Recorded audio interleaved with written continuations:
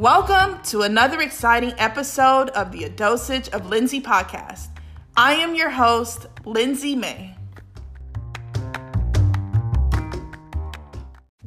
I am so excited for this new season on the A Dosage of Lindsay podcast. As you know, each Wednesday is dedicated to wellness. You see, wellness is an active and intentional process through which we become aware of how to make meaningful choices towards a more authentic and balanced life. On Wellness Wednesdays, it is our time to get inspiration on how to live and be well. I want to just welcome everyone to another episode of A Dosage of Lindsay on this podcast. As you know, I'm here just having meaningful conversations with people you know or people that you need to know. And on today's segment, we're talking about living the American dream. It's a part of a bigger conversation for Wellness Wednesdays. And we're exploring wellness from different walks of life. And we're talking to people who embrace wellness in their own unique way. On today's segment, we're talking to a friend of mine, and we're understanding her own lived experiences of what it means to be a dreamer, what that looks like for people that come from different parts of the world and they make their home here in the US of A. So today I want you to please give a warm welcome to my friend. She goes by Mary Angela, but I call her Madi. Madi, welcome into our space today. Hi guys, I'm so happy to be here. Good afternoon, everyone. I'm excited to teach you a little bit about myself, a little bit about what it is like to be a dreamer, and also to have a conversation here, a deep conversation with my friend Lindsay. Yes, I love it. We talk all the time, Madi, about just different things. And, I was so inspired when we had our last meetup. We were just catching up after a long time.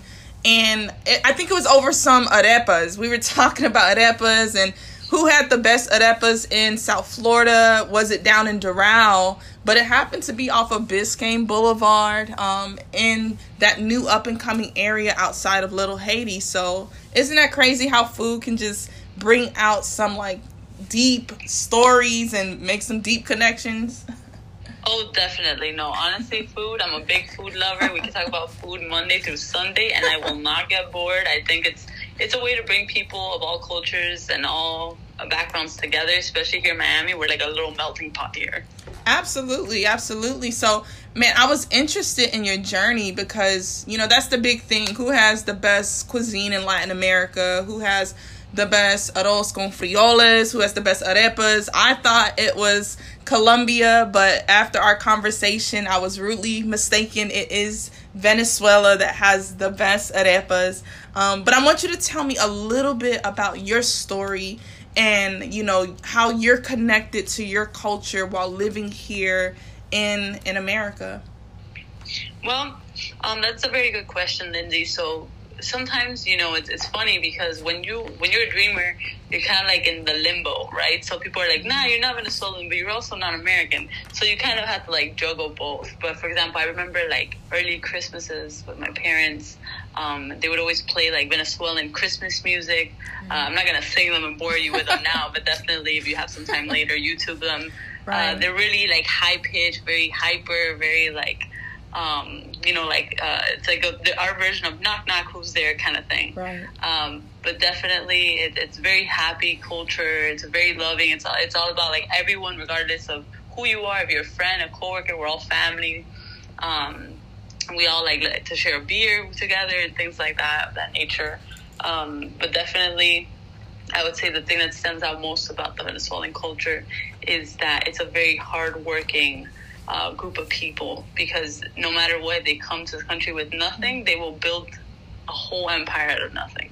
And that's powerful. I've traveled many times, and that's one of the things that keeps me going, keeps me connected to culture, is my traveling experiences. And I'm super fascinated to see that when I go into other countries, whether it's a Colombia, just got back from Ecuador not too long ago, it's the same energy that people are doing in their country. It's the same that's happening here in America.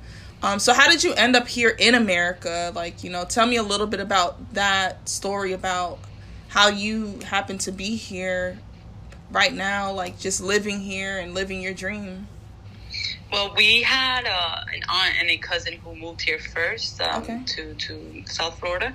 And then my parents, they were contemplating. They were like, my grandfather's business was growing over there in Venezuela. It's a fruit company, was a fruit company. And then one day when I was like 4.5 years old, my mom was driving, and then we were at a red light.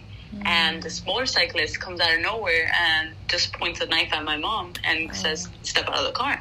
So my mom said, "No, absolutely not. I will not." Because both me and my sister were in the back seat, and we were little.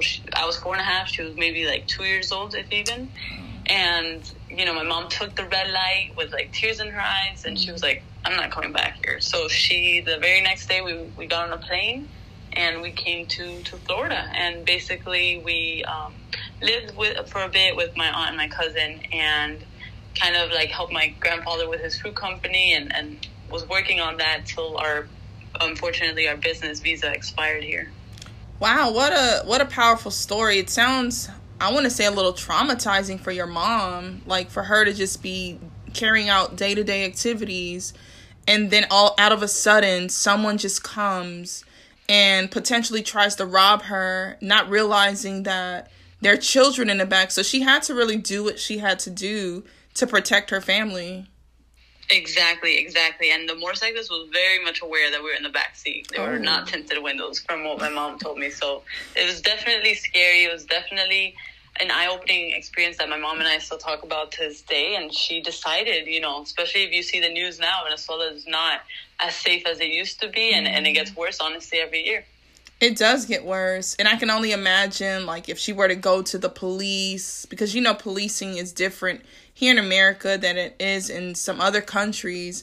Was it as simple as calling 911 to say, "Hey, I almost got robbed"? Like, what would that have looked like?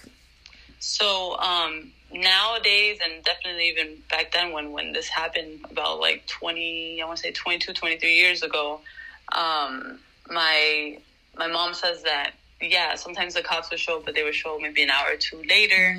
Over there is a very like nonchalant attitude, like kind of every man for himself kind of situation. So definitely my mom decided the best way to protect us was to take us to a country where safety was priority, where over here law enforcement is respected, and there are rules and legislation that, thank God, protects everybody who lives in it, or tries to, at least their best. Right. And I think that's one thing that we can appreciate living here in America. I know there's a lot of conversation about policing. There's a lot of history, especially being someone who is a Black woman in America, and the history that has happened over the course of many, many years from my culture. But you come in with a different mindset about how to be protected by like our government, how to be protected by our police. So, man, that's a great way to look at it.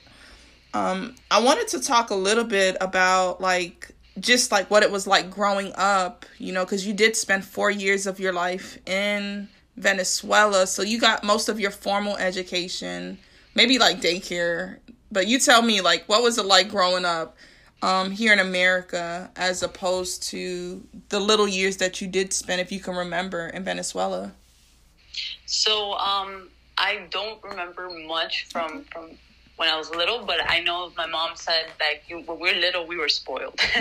we had a maid and everything, and we actually still have close relationships with her. She still works with my grandmother from my mom's side, and we were very pampered. Like I recall very strongly, at least banana smoothies all the time, a gigantic house with a big backyard. But definitely coming here was a shock because we were, like I said, pampered over there, basically like little princesses. And then we came to this country not knowing the language, not knowing what to expect, and not really knowing anyone. We knew no one outside of our aunt and cousin. Even though they were pretty busy, they took us in for a while. But then my grandfather, bless his soul, he bought us a house here, and we had to kind of make it. We had to formulate our own way of earning money because we couldn't depend on my grandfather forever. So once we came here and the business visa expired, unfortunately, he had to sell his fruit company. So my dad started working these little side jobs. My mom was working at a daycare. So it was a lot of hustling. And then me and my sister had to learn the language. So it was definitely a hard adaptation that we had to do. But even as small children, my sister and I knew that there was some form of sacrifice that our parents made to give us the opportunity to have a better future. Right. I mean, that's a big sacrifice. And I go back to that initial, knee-jerk reaction from your mom.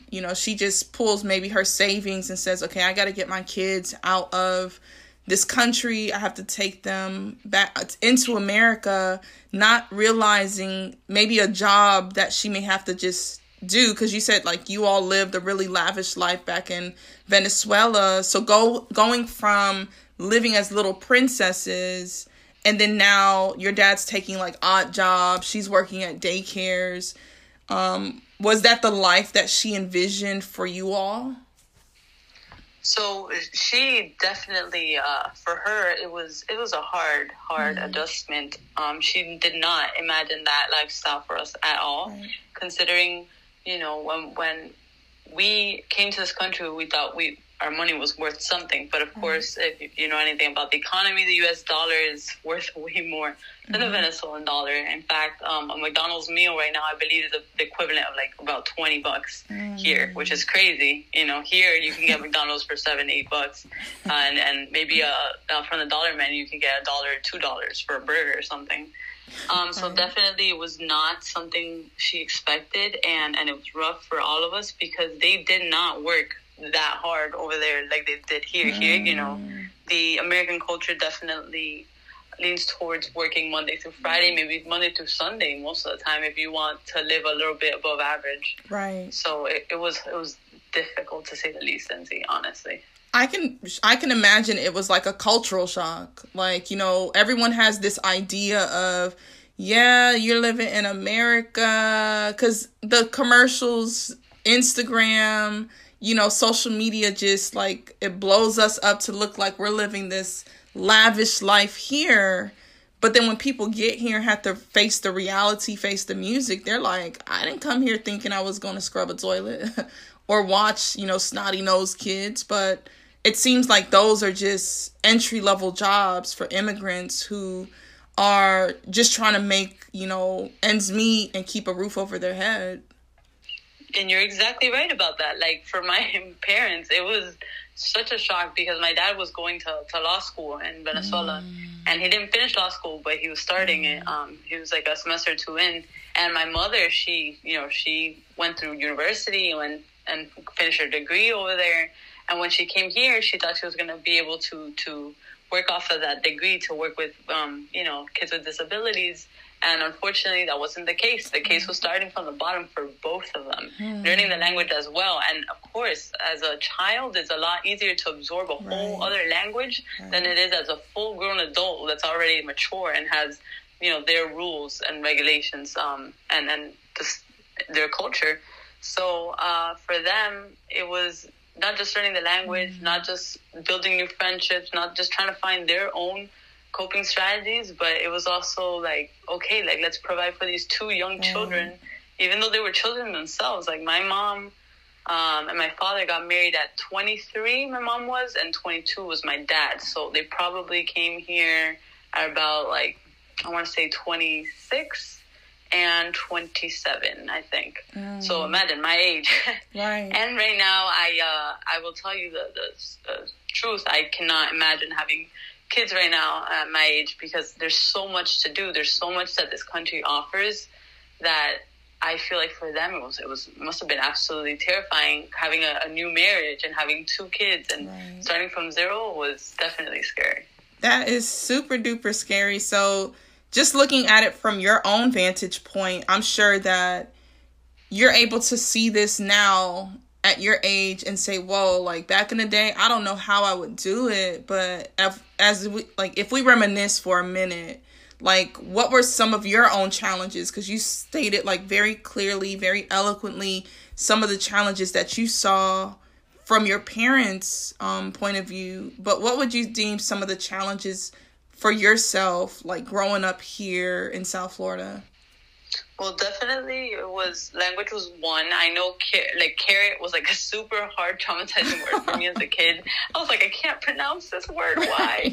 And Sorry, even though now it's funny because my associates and bachelor's is in English, so it's really ironic.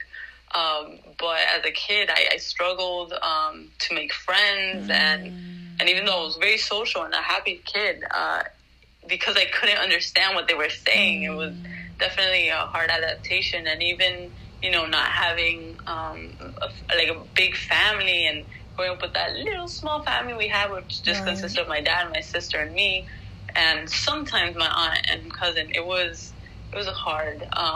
It was kind of lonely, but the four of us would try to make the best of situations. Like we would try to make like little dances like during the holidays, like Thanksgiving or Christmas, and eventually with years we made friends into family. Right. And I can imagine those days and those holidays were very meaningful to you all, just to come together, to know that if we don't have anyone else, we have ourselves. Yes, exactly. So not having anyone else, it just, and even now, like, we lean towards having friendships become family, because honestly, Florida is so big, such a big state, and Miami is also a big city. So we gravitated towards the best people, and even now, like, I consider a lot of my family friends like even closer than certain blood relatives, because they've been through the hardships. They've seen us grow. They've seen us go from nothing to something to even a bigger dynamic. So definitely I'm very, very blessed to be here today, I would say. Yes, and I'm blessed to know you, to call you a friend, even fam, like, just over the short time we've connected. It's always been a privilege and honor just to have you, like, be by my side, to go and catch up and get some brunch. That's always cool. That is always fun times. Yes, for sure. I honestly thought that brunch was like the best thing ever. So, and learning a little bit about each other and having laughs and just sharing our experiences about our similar careers. Definitely was enlightening for me and was like a push in the right direction, That's what's up. I love to hear that. Like, tell me more about, like, just some of the misconceptions that people may have about maybe dreamers that are just trying to transition here. They may have been here for a long time, but what are some misconceptions that people have of dreamers that are living in America? Let me just say that is an excellent question, because this is a question that a lot of people, I feel like, don't realize that they encounter themselves, and they have this misconception that dreamers are here to steal jobs. That's like the number one misconception.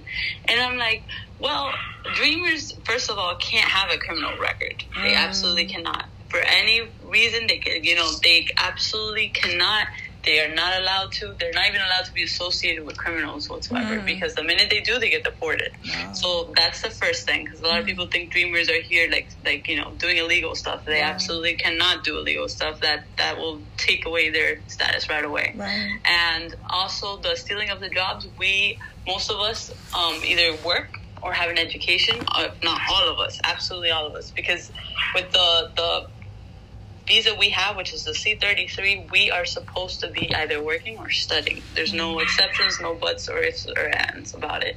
So we don't steal jobs. We're here to be as competent as possible with the gifts we're already given and the things we already experienced professionally. So, for example, myself, I went to school here since kindergarten, and I've had jobs since I was like 17, 18. I've done tutoring. I've worked at restaurants. I've worked at gyms. I've worked also as, a legal assistant and an associate financial representative, and now as a registrar for a college. Right. So my credentials and my bachelor's, my associates, and now even my master's degree that I'm currently studying are what makes me competent, are what makes me stand out among other candidates. So definitely that's the biggest misconception there. Yeah, because, you know, everyone has their own view of dreamers. Unless you know someone who is actively trying to become like a permanent resident or to get their citizenship, sometimes we can like listen to the news or listen to other stories and not even understand the plight or what people have to walk in. So I appreciate you sharing that. Like, to not have a criminal record is serious, you know, because you have to walk basically a tightrope, right, with the fear of getting sent back home. So if, just thinking out loud, if someone were to get sent back home like yourself, what would you go back to? Ooh, that's a really terrifying question, but I will answer it. Plus, you know, and the aura of Halloween around the corner and all that stuff, very spooky. So I would go back to nothing. I'll be honest with you. Venezuela is probably in the worst shape it's ever been. There's no food, there's no water, no electricity. My family goes sometimes days and days, and we have to send them money. So it is definitely a big problem. I wouldn't be able to effectively communicate because although Spanish is my native tongue, I do not practice it on a daily basis to the point I'm thinking like how I think in English. Right. I communicate better in English, my thoughts, my feelings. Not to say I'm not fluent. I'm very, very fluent in Spanish, but I would not be myself, if that makes sense. Because now my natural tongue or what feels comfortable and organic for me is English for sure. And it's not just that, but even like, think about it here. There's a Starbucks, a Publix, a Walgreens, a CVS in every single corner, a Walmart every few miles. Right. So not being able to have that, being in a country where, you know, unfortunately law enforcement does not enforce laws like they do here, being in a country where the criminal activity is super high. I think Venezuela is in the top 10, if not top 5 most dangerous countries in the world. So it would be not just a culture shock, but I would emotionally be so distressed. I think I would need to definitely work on mental health, and not to say that I don't right now, but it would be a huge investment, and safety would be a concern, and definitely I would not feel comfortable raising a family there. Absolutely, because as you said, your family is here. So going back to Venezuela, you know, I'm not sure if you have like a family home. You wouldn't even know how to navigate, how to get a job. And maybe people who have jobs, maybe they're just trying to make it. So it'll definitely be like a new world. Like you're entering back into America, but just now on the reverse into Venezuela. Right. And Venezuela, although it used to be a developed country thanks to its petroleum, it was very rich. It's now very poor. So it would be from going to one of the strongest nations where, you know, thank God we have an army. Thank God we have law enforcement. Thank God we have all these wonderful laws that, although there's exceptions that, you know, there are terrible cases, but for the most part, you know, it keeps the country safe. So Venezuela is like the complete opposite, where you don't know who's going to be safe. And during strikes, military strikes, then there is violence among civilians and the military. So it's very dangerous overall in general to live there. I would not wish that upon even my worst enemy if I had any.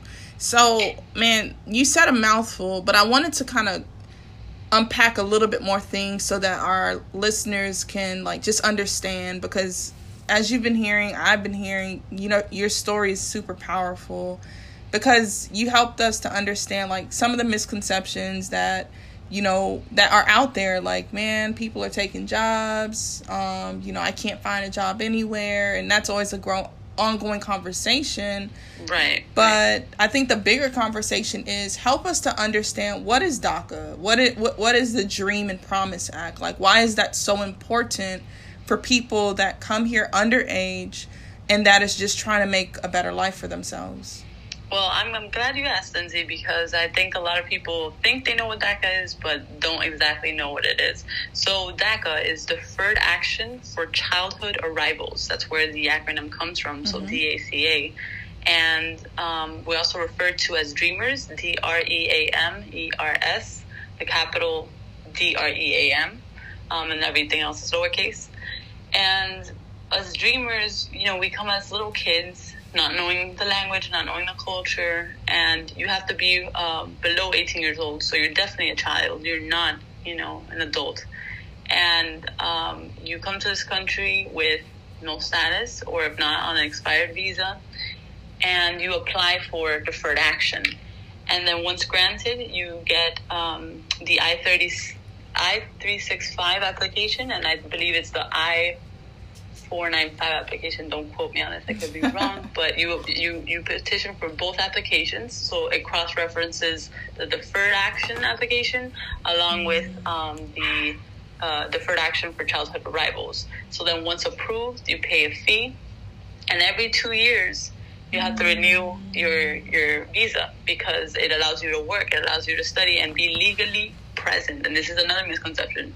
You are legal, legal, when you apply for a deferred action and get granted the approval, because you are essentially letting the immigration know where you are at all times. Right. And the first few years, your case does go to court, and you have to present your case in court and present yourself in front of a judge and explain your case, because you can't just be here for free. You can't just be here without knowing, letting them know where you are at all times. And it's a whole legal process as well.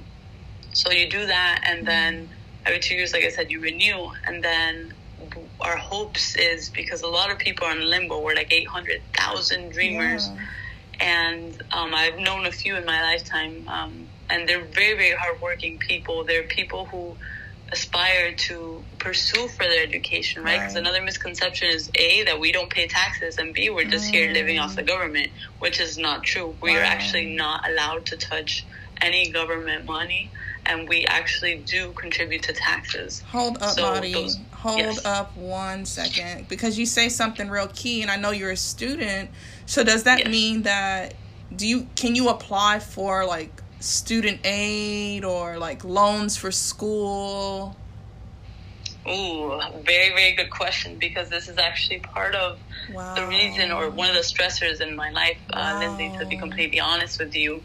As a dreamer, there are two main scholarships that are known to dreamers, but it's for undergraduate education only, which is the D.R.E.A.M, and I believe the other one is the National Scholarship, if I'm not mistaken. But those only apply to undergraduate education. Besides that, it is extremely, extremely, and I'm going to emphasize on extremely, hard for dreamers to get any kind of scholarships or any kind of grants, because most of them or have the restriction that you have to be a resident or citizen, unfortunately. And even though you live here, I know, even though you could live here like me, like 22, 23 years in the country, it still doesn't count. And for financial aid, we could all still fill out a FAFSA form. However, we are not given any federal funds whatsoever. So we have to ask the school for scholarships, either private or grants, but they have to be, again, privately funded by the school itself, not from the government. So that's like another catch there. So for myself, personally speaking, my bachelor's and my master's was mainly funded out of pocket. So that was very tough. And as far as loans go, because there's the fear, right, that you will run out on a bank and, go back and get deported to your country, you can only take out a loan if you have a citizen cosigner. Mari, like that right there, and those, like that right there is hard to digest, because, and I'll be upfront and honest with you, I'm an American, so there are like privileges that I walk in as fellow like peers that, I didn't realize that you have to like stress as hard to pay for school, to make sure that you can pay your bill at the end of each semester, to make sure you can have like a quality education and to live out your dream to become I believe you're going to be a phenomenal therapist. I'm going to just throw that out there. You're going to be a phenomenal therapist. But just the road to become a therapist, it sounds like it's super stressful. It is, and it really is. And it's funny because, I'm entering a field about mental health, and that's why I said it's not a humiliating thing to admit. We all need, mental health from time to time, because the everyday stress of life, including the financial stressors, which is a thing I feel like after COVID we all face. Right. This career, it's been a blessing because it opens your minds to just taking care of yourself, right. Putting self-care first, and loving yourself and working on the things that matter to you, right? So thankfully, like, my stressors as a dreamer and my career as a future therapist have definitely been complementary to each other, because right. I'm able to, in the future, help others like me. I love that. I love that mindset that you have. You are going through some kind of stresses, just because of, the situation. It's not permanent. It's temporary. But at the same time, you say, okay, I'm going to still rely upon different coping mechanisms to help me navigate this. But then you're thinking ahead. You want to help other dreamers to make sure that, you can provide like resources for them as they navigate. So how has the coronavirus impacted like just people who are dreamers? Well, so I'm part of an immigration group called United We Dream. I'm, an active volunteer. So we used to meet pretty often, I would say, within a month.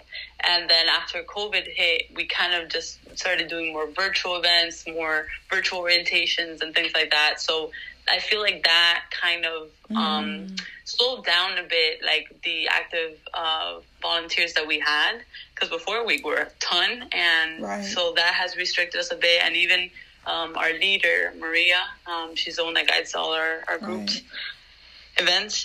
She has faced some hardships herself. Right. So a lot of us face financial hardships. We lost a lot of loved ones as well. So that definitely impacted the strength in numbers and now the advocacy we have for the Promise Act to pass. Right.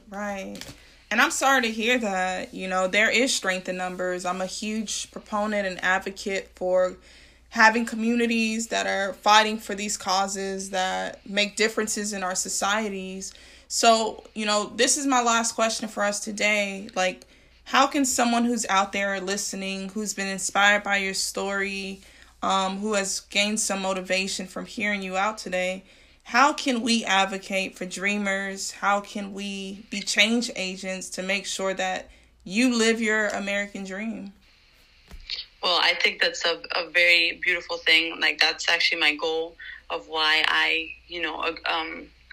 said yes to doing this podcast, because I wanted people to feel like they're at home, that they're not alone, because there is always someone out there who's going through difficulties with you. So if you feel like you're in the same situation, or even let's say you're an ally to immigrants, and you're just like, you may have a friend or family or a coworker who's a dreamer, or even political asylum, or et cetera, whatever status you are under, you can go to unitedwedream.org and definitely sign up to be a volunteer with us there. We would love to have you.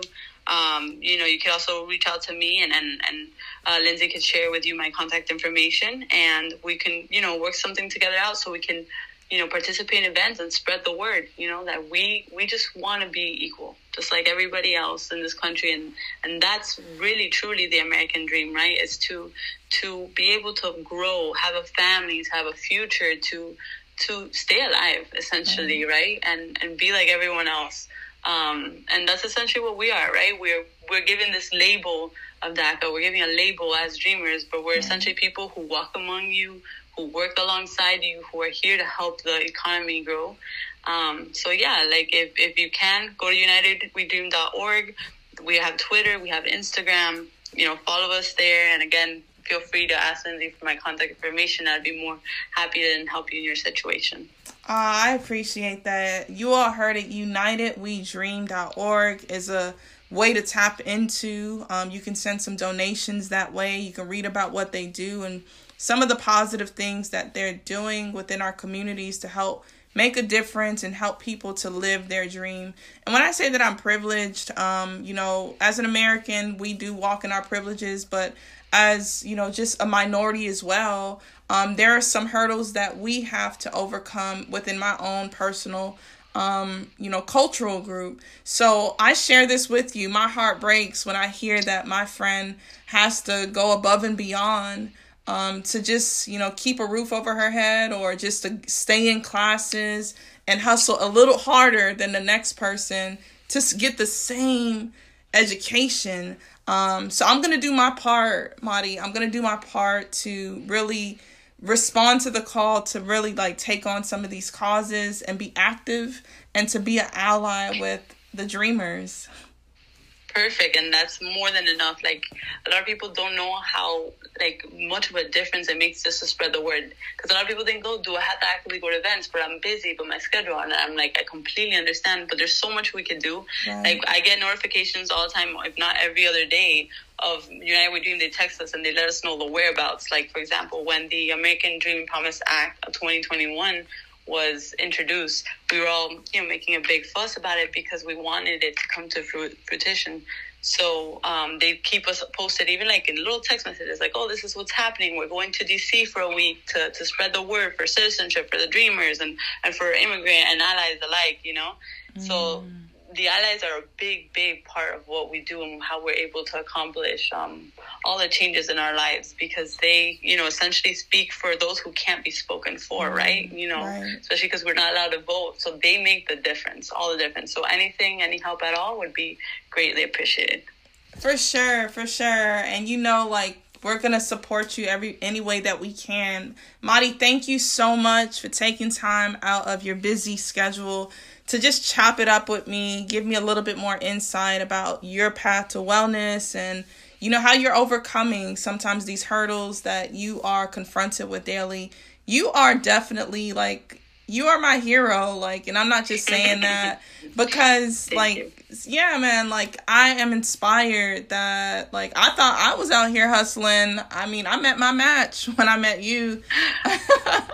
Well, you know what? I think that is part of the American dream as well, is being all hustlers. I feel like we're all, every single human being on this planet and in this country as well, they're all hustlers. Right. It's insane because you get used to doing multiple jobs and doing education and having kids. And you're just I feel like we're all jugglers, right? Juggling 6, 7 different things at once. It's crazy, but definitely it's the American way.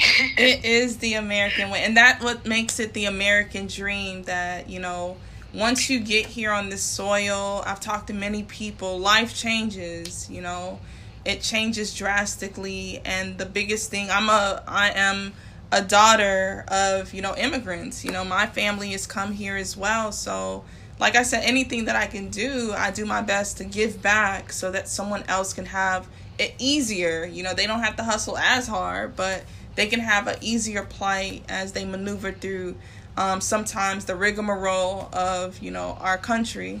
So thank you so much. Madi, Of course, Lindsay. Thank you so much for having me here, and thank you guys for listening. Yeah, for sure. I wanted to hop on to our lightning round. I told you this was a fun segment that I wanted to just incorporate within the podcast, just to kind of keep it fresh, to keep it funky. And I'm going to ask you 5 questions, and you can answer it from your heart. But it's supposed to just help us to get to know you a little bit more and just allow us to have a little bit fun after talking about a heavy topic. I want you to tell me right now, give me your top 5 restaurants, your go-to restaurants here in South Florida. Oh my goodness, this has to be this is by far no disrespect to my people, but the most difficult question I've been asked on an interview because there's so many. I know. Okay, top 5. All right. Okay, so I'm kind of a healthy, buffy person right now, a health buff, if you will. So right now, I would say Carrot Express. Okay. Rice Mediterranean Kitchen. Yes. What's another one? Diced. I like Diced a lot. Diced is good. Now, the next 2 I will say will be my unhealthy choices. I'm a huge fan of steak. Mm-hmm. I love steak, breakfast, lunch, and dinner. So maybe Brimstone. If you guys haven't tried the ones in Aventura, the one in Aventura, or the restaurants in Aventura in general, they're amazing. Right. So Brimstone. And then there's this place by FIU for you FIU students like myself, alumni. It's called Rock Burger. I'm sorry, not Rock Burger, 109 Burger. Even though Rock Burger is good too in Sunset, but she said top 5, not top 6. So 109 Burger, it's by FIU. For FIU students, you'll see it. It's like literally you go to 109 Tower, you go downstairs, it'll be right there. It's phenomenal. It's a little spot, and for you fans, like fans of the show Friends, they have like a little wall that is like designed just like Friends. It's really cute. Sweet. I'll definitely check out some. I've checked out like Diced and some of the others that you share, but you know, we got to add that on our list of brunch spots and just like Greedo spots to go to and check out and just pick out on. Tell me. And if I could add a number 6, Tap 42. Yes, Tap 42. That's like a hidden gem. Brunch is amazing. Yes. And dinner too, trust me, that I had my birthday there. It's phenomenal. Yes, I love it. So tell me, what are 4 songs that are on your playlist right now? Oh my gosh. What are these? These are not lightning rounds. These are difficult questions. Get out of here. So, okay, top 4 you said? Yeah. Okay. Right now I'm listening to Tublo a lot. I will be honest with you, kind of like a Miami person here, so a little bit of Bad Bunny as well. But you said top 4 songs, so let's see. Okay, so I do have a favorite playlist, and not gonna lie, I have to search through it right now to name the 4 top songs. All right. So for you 80s fans, there's this very modern band called The Midnight. They have a song called Days of Thunder, so that's one song. Okay. For you Miamian lovers, there's a song in Spanish called Otra Noche en Miami by Bad Bunny. Yes, I love it. And yes, that one's awesome. Then 3, I would say, this one's hard because I really do like EDM a lot. Let's see. Actually, no, scratch that. Before I go to EDM, Arizona, right? It's spelled just like the state. There's a song called Trouble, which is really, really good. I think we can all relate to Trouble or even Still Alive by the same band. It's obviously incredible. It's a band and it's spelled A space R and then space I and then you know the rest. Appreciate that. It's a really good artist. I highly recommend. Cool. So then tell me 3 words that best describe Mari. Okay. Toughest question. Get out of here. So, I would say the top 3. Ambitious, honest, loyal. Yes, I love it. What about 2 things that you're grateful for? I am grateful for my family. And that includes all my friends as well, because again, my friends here are my family. And of course my blood related ones as well. And I would say my health, because and of course God. Actually no, God first. Let me rephrase that. God first, family second, and third my health, because without health, I think everything else kind of falls apart. So I'm really blessed to have all those 3 things. Yes, I love it. And last thing, one thing you're hoping for. One thing I'm hoping for. Okay, definitely it's related to this podcast. I'm hoping this podcast reaches the ears of many, and that they're influenced to make a change. And if they can't be part of the influence to make a change, spread the word. Because either way, change happens not with 1 million people, but 1 person. 1 person is all it takes to make a difference. So I'm hoping this reaches the ears so we can get this ball rolling, so we can get all these people who are in this country and basically limbo status to become citizens, and that we unite. And I'm not just fighting for dreamers. I'm not just fighting for immigrants. I'm fighting for all of us, because I would essentially want all of us to feel safe, all of us to feel equal, So that's definitely a battle I will take on any day.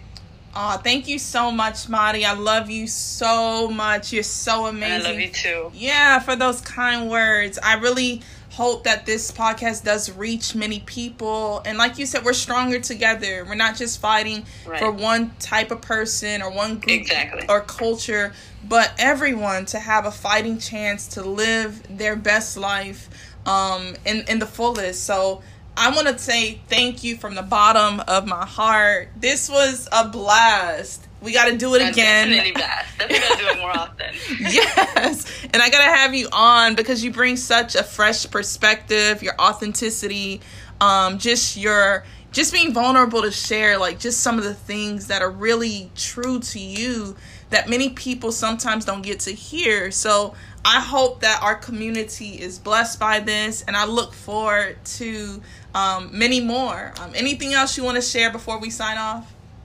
No, guys, just honestly that you guys have a phenomenal day or week, whenever you're hearing this.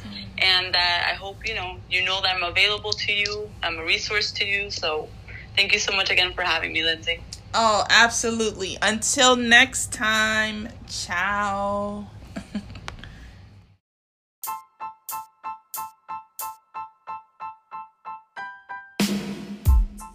Hey guys, thank you so much for tuning in to another episode of the A Dosage of Lindsay podcast, home to conversations of the soul. I hope you enjoyed our time together. Drop your comments and feedback in the comment box below, or send me an email to share your thoughts and your honest reactions. Remember, rate, subscribe, and share this podcast. And make sure you follow me on social media, Twitter and Instagram at A Dosage of Lindsay. If you want to email me, it's adosageoflindsay@gmail.com. Thanks for listening. Ciao.